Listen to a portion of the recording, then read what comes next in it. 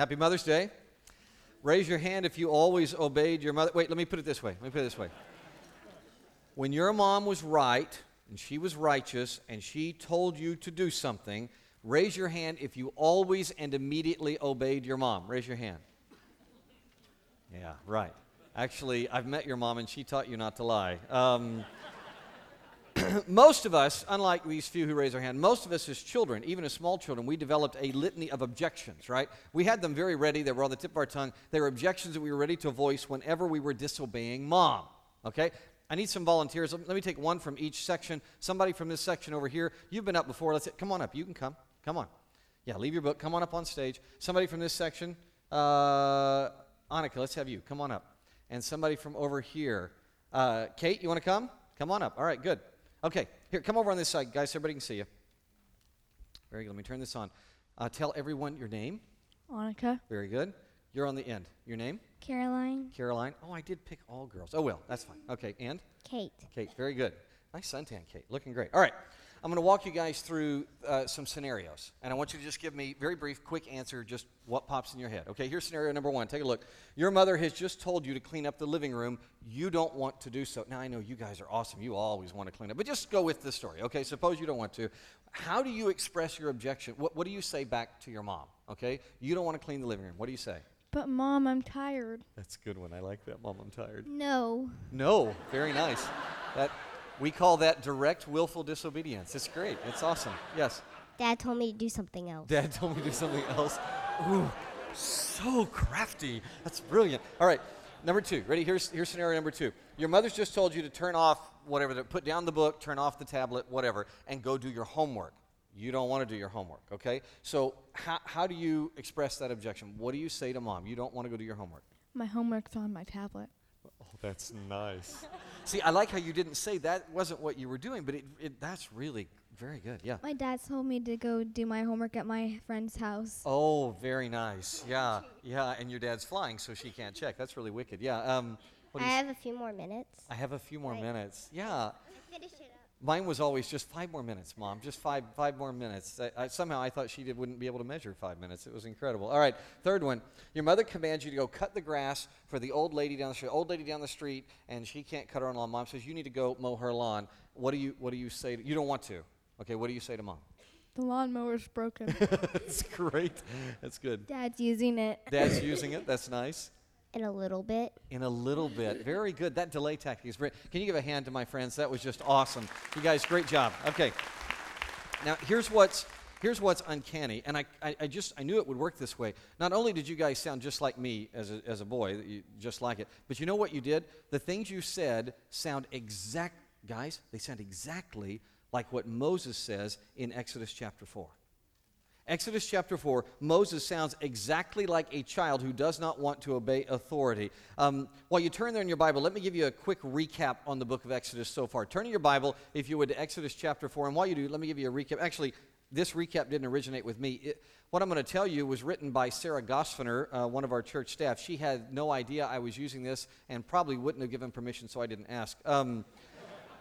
You see, our executive pastor, Andy Sipes, he recently required, this was pretty cool, he required every one of our staff, since you and I are studying Exodus, he required everybody on our staff to read Exodus 1 through 3, write down their observations, and share them with each other. They were brilliant. They were just all wonderful. But I thought Sarah's summary of Exodus 1 through 3 functioned as a really nice catch-up for us as you and I get ready to study chapter 4. So here's what Sarah said.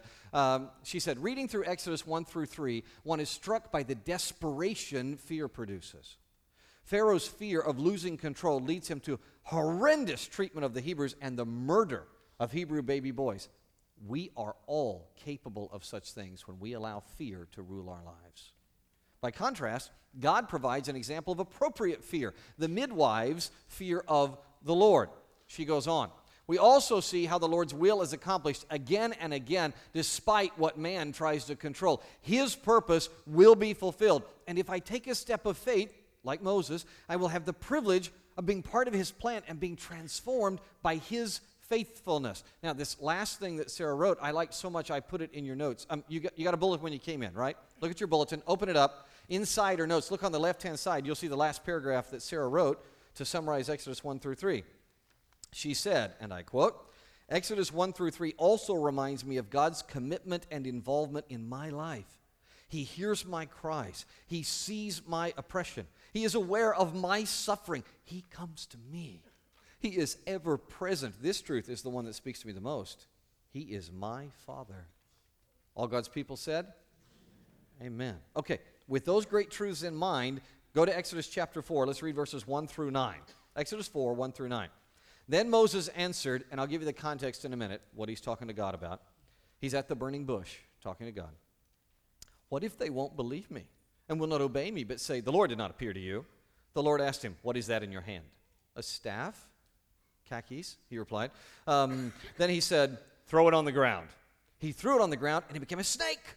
Moses ran from it. Moses isn't stupid. But the Lord told him, stretch out your hand and grab it by the tail. So he stretched out his hand and caught it, and it became a staff in his hand. This will take place, he, Yahweh, continued, so they will believe that Yahweh, the God of their fathers, the God of Abraham, the God of Isaac, and the God of Jacob, has appeared to you. In addition, the Lord said to him, put your hand inside your cloak. So he put his hand inside his cloak, and when he took it out, his hand was diseased, white as snow. Then he said, put your hand back inside your cloak. He put his hand back inside his cloak. When he took it out, it had become again like the rest of his skin. If they will not believe you and will not respond to the evidence of the first sign, they may believe the evidence of the second sign. And if they don't believe even these two signs or listen to what you say, take some water from the Nile and pour it on the dry ground. The water you take from the Nile will become blood on the ground. Stop there. The big idea is this. God has said to do something. We'll talk about what in a minute. And Moses objects with this question. What if they don't believe? God specifically has told Moses to go back to his first home, back to Egypt, and to lead the Hebrews out to freedom. This was God's command. Look at chapter 3 real quickly. We'll just summarize it. Verse 16 through 18. Yahweh says, go and assemble the elders of Israel and say to them, Yahweh, the God of your fathers, the God of Abraham, Isaac, and Jacob, has appeared to me and said, I paid close attention to you and what's been done to you in Egypt. And I promised you that I will bring you up from the misery of Egypt to the land of the Canaanites, Hittites, Amorites, Perizzites, Hivites, and Jebusites, a land flowing with milk and honey. And then look at what God says in verse 18. They will listen to what you say. God has told Moses, go. God's promised his own presence with Moses, however invisible to other people, and he has prophesied the good result. But Moses objected. He dug in his heels and he asked, what if they don't believe? I mean, you said they would, but what if they don't? Now, we look at Moses here and we listen to him spouting such faithless nonsense, and all we can think is, thank goodness we're not like that. Right? Or are we? C.S. Lewis was convinced that we are very much like that. I don't know if you've read much of Lewis, but possibly the greatest hero that C.S. Lewis ever produced was a little girl named Lucy, the British girl who became a forever queen in the magical world of Narnia. Lucy is awesome. Interestingly, C.S. Lewis uses Moses' burning bush conversation with Yahweh as a model for one of Lucy's conversations with Aslan. Aslan is the Christ figure in the books that Lewis wrote. Aslan's a lion, and he represents Yahweh, Jesus, God himself. Let me read to you from C.S. Lewis's book, Prince Caspian. Listen for the parallel here, okay? Aslan speaks to Lucy. Go back to the others now. Wake them up. Tell them you have seen me, that you must all get up at once and follow me. What will happen? There's only one way of finding out. Do you mean that's what you want me to do? Gasped Lucy. Yes, little one, said Aslan. Will the others see you too? Asked Lucy. Certainly not at first, said Aslan. Later on, it depends. But they won't believe me, said Lucy. It doesn't matter, said Aslan. Oh dear, said Lucy. I was so pleased at finding you. I thought you'd let me stay. I thought you'd come roaring in and frighten the enemies away, and now everything's going to be horrid. It is hard for you, little one, said Aslan, but it has been hard for all of us in Narnia before now. Stop there. C.S. Lewis is making sure that you and I do not overlook our own Mosaic tendencies. If the greatest leader in Hebrew history, Moses, if he could express doubt and disobey God, if Lucy, the amazing Lucy, could do the same thing, then you and I are not immune. We're no different. Thus, God's response to Moses applies to us. And God's response is a beautiful treatise of trust. It's in 3 parts, a 3-part treatise of trust. Say that 3 times fast. Part 1 concerns the physical power that God's going to provide for Moses. Moses is going to have control over Egypt. He's going to take the tiger by the tail and subdue it. Or rather, I should say he's going to take the serpent by the tail. Yahweh turns Moses' staff into what, everybody? What's he turn it into? A snake. And Moses wisely runs from that. God very likely uses a snake here. I don't know if you know this, because a snake is the symbol of Egypt. Lower Egypt. Egypt is in 2 parts, upper northern Egypt and lower southern Egypt. Upper southern Egypt and lower northern Egypt. Lower Egypt is the seat of power for the new kingdom pharaohs. It's where they're trying to unseat the Hebrews' grip. Lower Egypt has been known for centuries already at this point as the Cobra Kingdom, okay? Lower Egypt was always symbolized by a snake. The serpent stood for Egypt's mastery, their mastery of power, their mastery of wisdom. In fact, even beyond Egypt, the snake became a symbol for worldly mastery, worldly wisdom. That's why a snake was employed as the symbol for Asclepius, the Greek god of medicine. Speaking of medicine, that's the key part in part 2 of God's response. God displays his supernatural power not only over Egypt, but over medicine. Look at what he says. He has power over medical restoration, even of a horrible, advanced leprosy. This is a big, big deal, folks. Verse 8 says that when Moses shows this miracle, many people who didn't believe after the snake demonstration, they may become convinced now. Remember, in the ancient world, there's a very powerful connection between the gods and disease. In particular, disease in the ancient world was almost always seen as a sign of divine judgment. So ancient religion mainly was practiced to keep the gods off your back.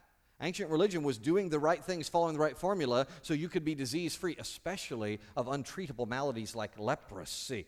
I've quoted Dr. Stewart a couple of times in this series. Once again, he is spot on. Look what he says about verse 8. For Moses to say, in effect, look what Yahweh can do with disease, was virtually to ask, can the gods you've been worshiping heal like this? And the obvious implied answer is no. So through Moses, God's going to exercise, that's what these symbols are about, control over Egypt and control over disease. Now that should answer Moses' fears about people not believing him. But just to be over the top clear, God adds a 3rd promise. Look again at verse 9. Verse 9. And if they don't believe even these 2 signs or listen to what you say, take some water from the Nile, pour it on the dry ground. The water you take from the Nile will become what, everybody? Blood on the ground. Here's God's response, part 3. The Nile turned to blood. This is huge. Using the symbols of the time, Yahweh is showing a permanent power over life. Power over Egypt, power over disease, power over all of life. Notice this one didn't change back. The snake becomes a staff again, right? The hand becomes clean again, but the Nile remains bloody. The import of this permanent change of the Nile cannot be overstated. I got to give you a little bit of background so you can understand it. Okay, look up here. I want to show you an ancient, very ancient hymn. This is to the Egyptian god Aton. Okay, hymn to Aton. Thou makest a Nile in the underworld, thou bringest it forth as thou desirest to maintain the people. By the way, anytime you're reading an Egyptian text and it says the people, that means Egypt, the Egyptians only, the natural native Egyptians. All distant foreign countries thou makest their life also, for thou hast set a Nile in heaven, that it may descend for them and make waves upon the mountains like the great green sea to water the fields in their towns. How effective they are, thy plans, O Lord of eternity. The Nile in heaven, it is for the foreign peoples and the beasts of every desert that go upon their feet, while the true Nile comes from the underworld, for whom, everybody? Egypt. Notice all the other peoples get rain from the Nile in heaven, and that's nice, but Egypt, only Egypt, has the true Nile. This is the main issue in how Egyptians viewed life. Their country was the one source for all pure blessing in the world. The Nile, which represents all of Egyptian life, was literally the God's gift to the world. Think about it this way. Think about the way Texans rhapsodize about their barbecue, okay? All right? That's how Egyptians viewed the Nile. Think of how Coloradans talk about their mountains, right? Think about the way communists talk about their government, right? What their thing is God's gift that sustains the world. That is how Egyptians saw the Nile. Scholar John Wilson really nicely summarized. He said, they saw the Nile as the source of all fresh water. And what's Moses going to do with this Nile? He's going to show that God can turn it into blood. This means God has control over all of life. Both essences of life, blood and water, the two essences of life, they are malleable in God's hand. Yahweh controls Egypt. He controls disease. He controls all of life. All God's people said? All right. So if that's true, then why did you and I spend all that time fretting last week? Why did we worry so much? You know we did. We acted as if God isn't who he is. We thought as if he is limited by our objections. That's why you and I so desperately need this time in the Bible. We who should know better still need, every day we need reminded about God's power. Speaking of objections, look at Moses' next speech, verses 10 through 12. But Moses replied to the Lord, "Please, Lord, I've never been eloquent either in the past or recently since you've been speaking to your servant, because I'm slow and I'm hesitant in speech." Yahweh said to him, "Who made the human mouth? Who makes him mute or deaf, seeing or blind? Is it not I, Yahweh? Now go, I will help you speak, and I will teach you what to say." On the right side of our notes, look to the right side of our notes, we describe this as Moses objects. I'm not a speaker. Do you see what's happening here? Moses is seeking a way out of obedience. But the only real way out is found in following Yahweh. That's very likely why the Hebrews named this book Way Out.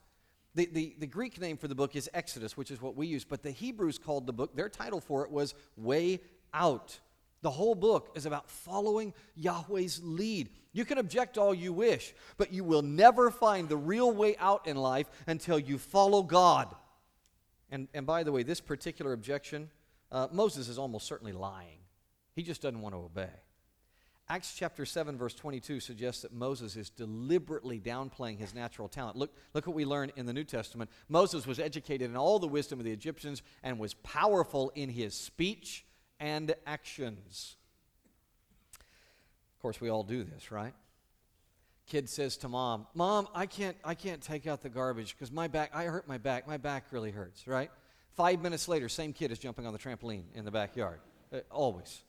And we do the same thing as adults. Lord, I just can't give sacrificially to your work because we don't have enough money. 3 months later, same guy spending $4,000 on vacation.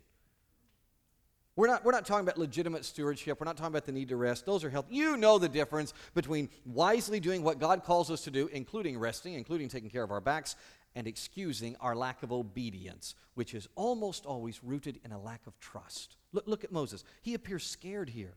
That's why he doesn't obey, because he doesn't trust. Same's true for me, probably for you as well. When I don't trust, I don't obey. They are connected. 150 years ago, this dude, John Sammis, he was considering this connection. He was really thinking hard about the connection between trust and obedience. Sammis was a professor at an institution that later would become Biola University, and he wrote a little couplet. Look what he wrote. He said, "Trust and obey. Trust and obey. For there's no other way to be happy in Jesus but to trust and obey." And that's the real miracle into which God invites Moses here. The miracle of trusting and obeying the Lord. I have seen God show off, friends. I have witnessed miracles, including miraculous healings. I have seen unexplained moves by governments that blessed God's people out of nowhere. God has walked me through the same lessons that he's teaching Moses. Many of you can relate. And I testify that Moses is missing out. He is missing the chance to be involved in the biggest miracle of all. You know what the biggest miracle of all is? To just believe God and do what he says.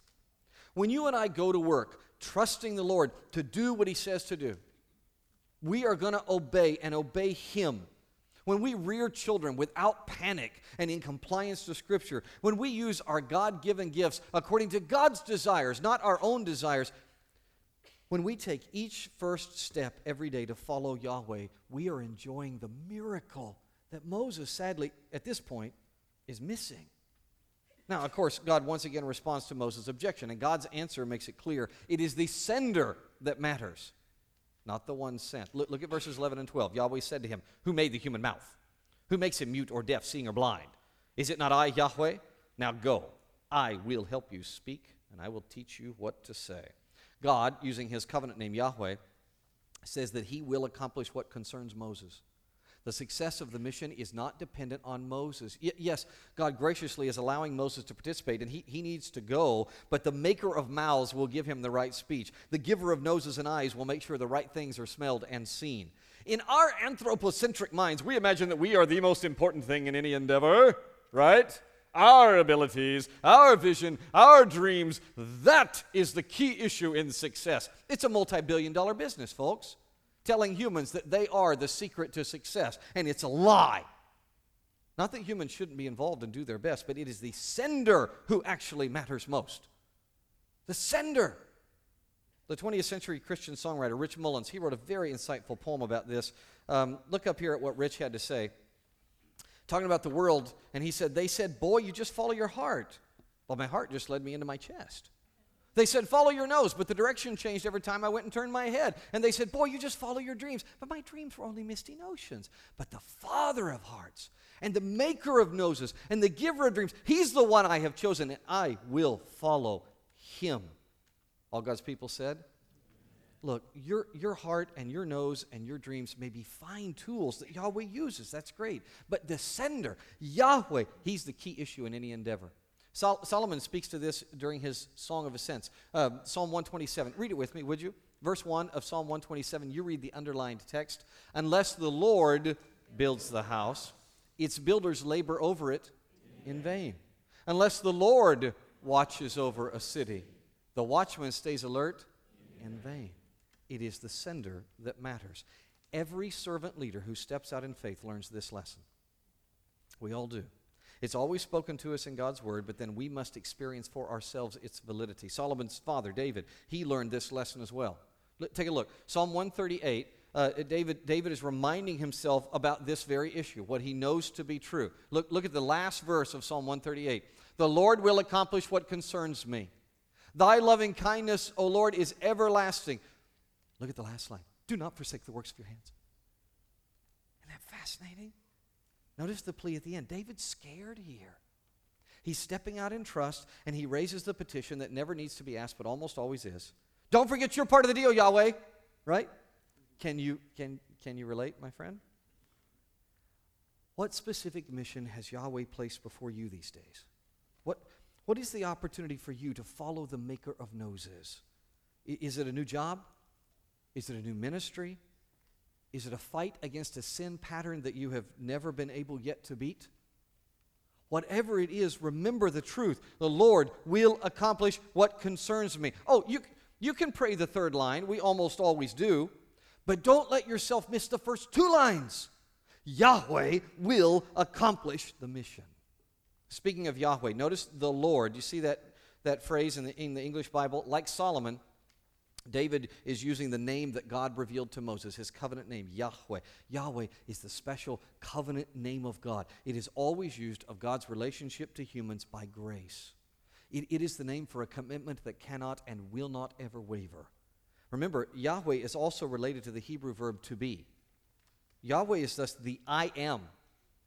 The I am is self-existent. His covenant is tied to the fact that he is and always will be true to himself. Now, that kind of eternal self-existence is beyond our comprehension. I understand that. But we need to talk about it because it speaks to God's personal provision. When he has a grace covenant with me that is based in his existence that can't change, that changes me. I got a letter recently when I taught on the name of Yahweh. The author noted this. This is really well said. The author wrote to me, Wayne, the monumental, stupendous, brain-bursting thought to me here is I am who I am, self-existent, no beginning, no end, the first cause of all creation. It's too much to grasp. I can say the words and mouth the concept, but I'm like Job after God appeared to him. And Job said, surely I spoke of things too wonderful for me to know. Close quote. Yahweh is sovereign.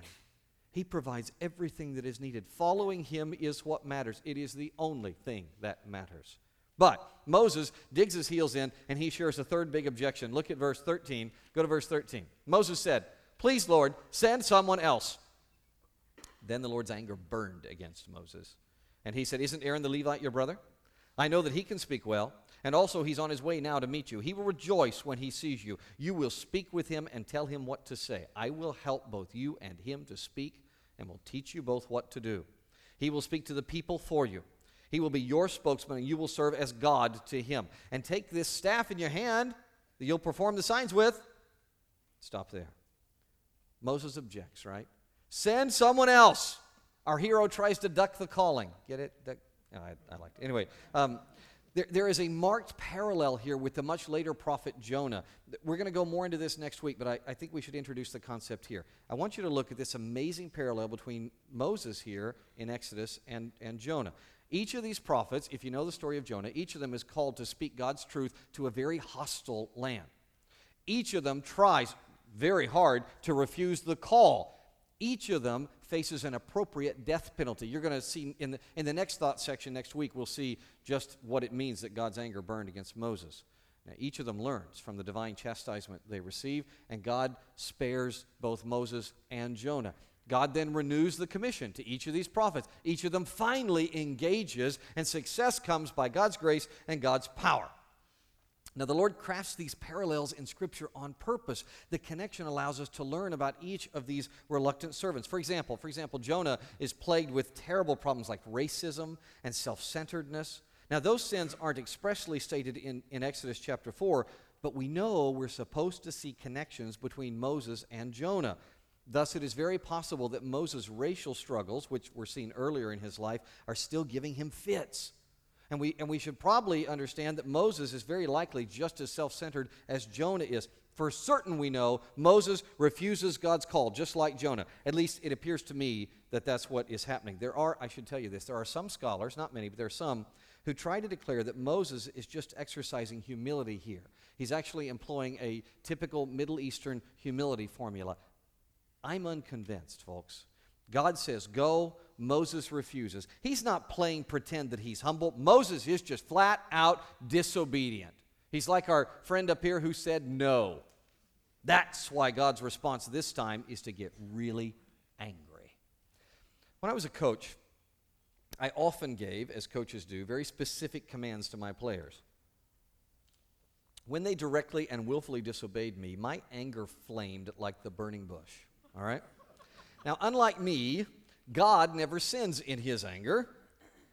Any of you ever have a coach or a parent get righteously angry at you? If you ever were like Moses here and you just flat out refused to do what's right and your coach or parent or teacher got angry at you, raise your hand if that's ever been you. Okay? The rest of you probably need to learn about lying. That's great. We can sadly relate, all right? Now tell me, what did your teacher or coach or parent do when you were too scared, especially when the reason you disobeyed was you were too scared, too obstinate to go forward? Many times, they paired you with another student. Whatever else was involved in the chastisement, they gave you a slightly older mentor to guide you through this learning curve. For example, one time I was coaching a football team, and I had a young defensive back. No exaggeration. This kid had more raw talent than all the rest of our squad put together. Amazing talent. But he was completely undisciplined. Kid wouldn't even listen to me at all.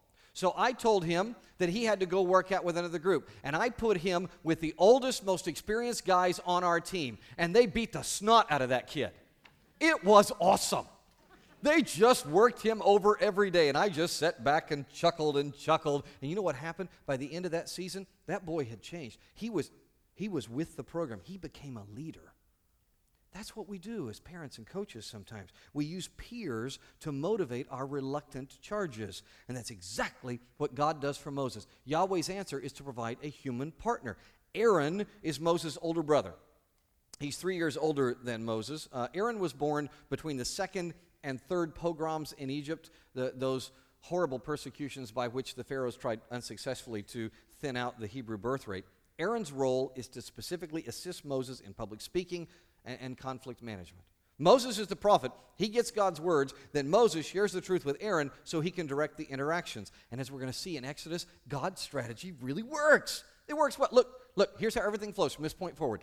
In chapter 5, verse 1, Aaron and Moses are going to both speak to Pharaoh. Chapter 5, verse 3 records that they, Aaron and Moses, said. Chapter 7, Aaron alone speaks. He speaks for Moses. But then in chapter 8, a little further along in their development, Moses speaks to Pharaoh himself. And you know what? From that point forward, every single time someone speaks to the authority, it's Moses who does so. Moses is changed. God gives Aaron, and that's a move that tips Moses into effective obedience. And of course, again, you saw that God promises his own divine guidance. Think about it. The very appearance of Aaron in Midian speaks to God's engagement in unseen and unsearchable ways. God already moved Aaron to get up out of Egypt, make the long trek out to come see his little brother. This speaks to the unfathomable sovereignty by which Yahweh is superintending everything. And this combination of God's guiding presence coupled with human partnership, that's what changes Moses. God's help and a human partner moved Moses from a reluctant slave into a servant leader. C.S. Lewis was so moved by this that he borrowed the whole scene wholesale for what happens next to Lucy. Okay, listen, I'll pick up where we left off with Lucy, and this is what comes next. Lucy buried her head in Aslan's mane to hide from his face, but there must have been magic in his mane. She could feel the lion strength going into her. Quite suddenly, she sat up. "I'm sorry, Aslan. I'm ready now." "Now you are a lioness," said Aslan, "and now all Narnia will be renewed. But come, we have no time to lose." And we'll stop there, though I could read that all day. C.S. Lewis took Lucy's, that sudden transformation, she set up suddenly, he took that straight from Exodus. Look at Moses. He quickly jumps up from this chapter 4 encounter. And I don't know whether it's God's anger or it's the good news that he's not alone or both, but Moses jumps up, he hits the ground running. Look at verse 17. Moses starts to scoot off without his staff. God has to call him back. "Hey, don't forget the staff." Take what is later known as the staff of God. He is finally changed. He is ready to run. Moses has begun his transformation into becoming more than a conqueror. Many of us are fans of Joanna Gaines and her husband Chip. Their show Fixer Upper. Some of you are smiling bigger than you have all morning long. Their show Fixer Upper is a huge international sensation. The economic impact on Waco, Texas has just been incredible. I think even more astounding is the eternal impression that is made as the Gaines family naturally and just winsomely lives out their lives as followers of Jesus. It's really beautiful. Now, what very few people know is that Joanna Gaines had to go through a Moses moment before she was ready for all this fame and influence. I want to read to you from an article, just a brief part from an article. Listen to this. Shortly after opening Magnolia Market the first time, Joanna felt that the Lord was transitioning her to stay at home with her children. Unable to both manage the store and be obedient to God, Joanna made the heartbreaking decision to close the successful little shop. And just like that, Joanna trusted God's plan and said goodbye to everything she had worked so diligently to build so she could be home with her beautiful babies. Joanna shared this about her decision. Here's what she said in the article. "I remember the last day. We're closing the shop down and I'm crying because it's the end of a dream. And I feel like I hear God say very clearly, 'Joanna, if you trust me with your dreams, I'm going to take Magnolia further than you could have ever dreamed, so just trust me.' I remember hearing that and feeling completely peaceful about it, and I walked away." Close quote. Friend, Yahweh responds to every one of your objections. As you and I listen to what he said to us and we say, "No, no, no, that hurts too much," he answers that he will accomplish what concerns us. We just need to obey. It is time to get up and go. And don't forget the staff. Amen? All right, let's bow our heads. Let's take a moment to respond to all this. Turn to the Lord who loves you and just talk to him about this. Let me just ask you this. As you're praying, talk to God about what it is that you are resisting. Lord, what am I resisting? Is it a mission? Is it some scripture you don't like? Is it a calling to live out honestly who you are? Is it a conversation with somebody who is who is powerful, who is enslaved, who is enslaving? Talk to Yahweh about it. Listen to this scripture that you've just read. Listen to it applied to your life. Let him motivate you to trust and obey. And while the Christians are praying, I want to speak to those of you who are resisting the good news of freedom in Jesus. Listen up. Please listen up. God is so committed to being with people that he went a step further. About 1,500 years after Moses, Yahweh sent the second person of the triune God, Jesus. He came to earth to die in your stead. He paid the Passover price for your sin so you could have an eternal life with God. You just need to trust him. Right now, just confess. Just confess the truth that you are disobedient, because you are. Talk to God about it. Be honest. and tell him that you receive his grace, his unconditional love, his loving kindness that is everlasting. You receive Jesus. You trust him who died on the cross and rose from the dead for you.